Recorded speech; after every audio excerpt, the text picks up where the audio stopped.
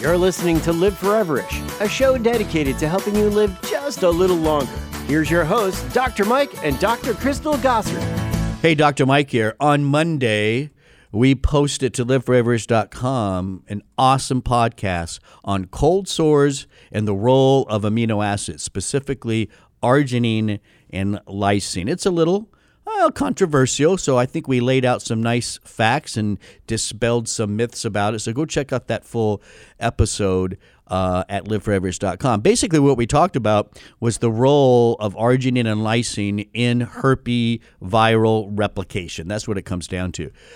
You get herpes, virus starts replicating, out pops a cold sore, for instance. And so what role does arginine play in that, and what role does lysine play in that replication and the development of a cold sore? It turns out arginine helps the virus, right? Arginine helps the herpes virus replicate, and you get more cold sores. So we talked about a low arginine diet. It's found in chocolate. It's found in lots of nuts and seeds. It's pretty much found in just protein in general. And so the consensus then, at least between me and Dr. Crystal, it's a tough diet. It's a tough diet to follow. And then one caveat with it. Arginine is really important for your body. More people are actually supplementing with arginine, getting extra amounts because it's so important to the cardiovascular system. So low arginine diet to control cold sores, it could work, but it's not easy.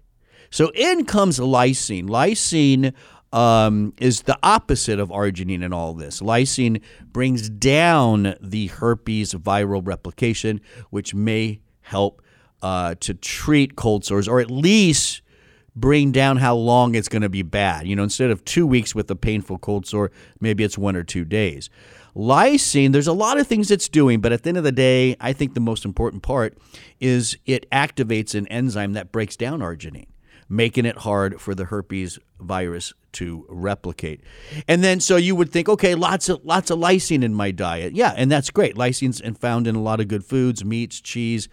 So definitely increase those things. You definitely want to avoid those things that are really high in arginine, like chocolate. But at the end of the day, lysine supplementation, right when you start to feel that cold sore, is key to effective treatment. You want to hear more about this? You want to go into more of the details? Go check out that original episode posted on Monday at liveforeverish.com. When you're there, hey, download some more episodes.